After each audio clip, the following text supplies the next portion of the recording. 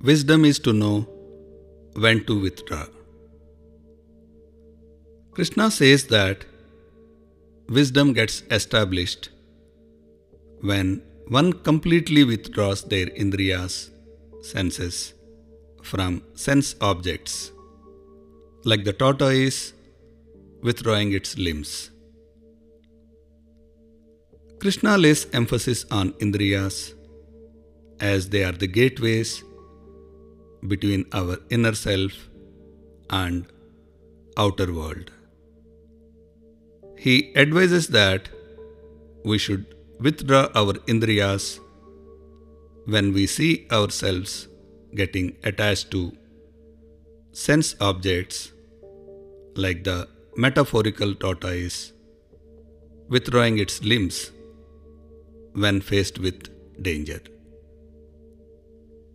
Each sense has two parts. One is the sense instrument, like an eyeball, and the second, that portion of the brain, controller, which controls this eyeball. Sensory interactions happen at two levels. One is between the ever-changing outer world of sense objects and the sensed instrument, eyeball, which is purely automatic, where photons reach the eyeball and interact as per their physical properties. The second is between the eyeball and its controller.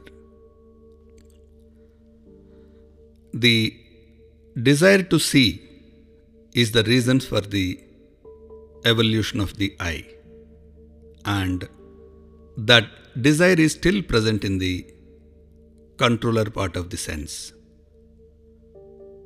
This is known as motivated perception, where we see what we want to see and hear what we want to hear.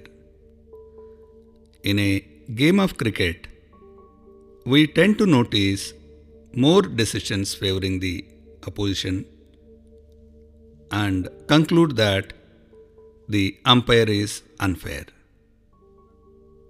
When Krishna refers to Indriya, he is speaking about the controller part which generates the desire to sense. That's why even when we shut our senses physically, the mind uses its power of imagination to keep our desires alive. The mind being the combination of all these controllers. Krishna is guiding us through the scientific verse to separate the controller from the physical part of the senses so that we attain ultimate freedom, moksha, from the ever exciting or depressing external situations. Wisdom is to know when to withdraw from a situation.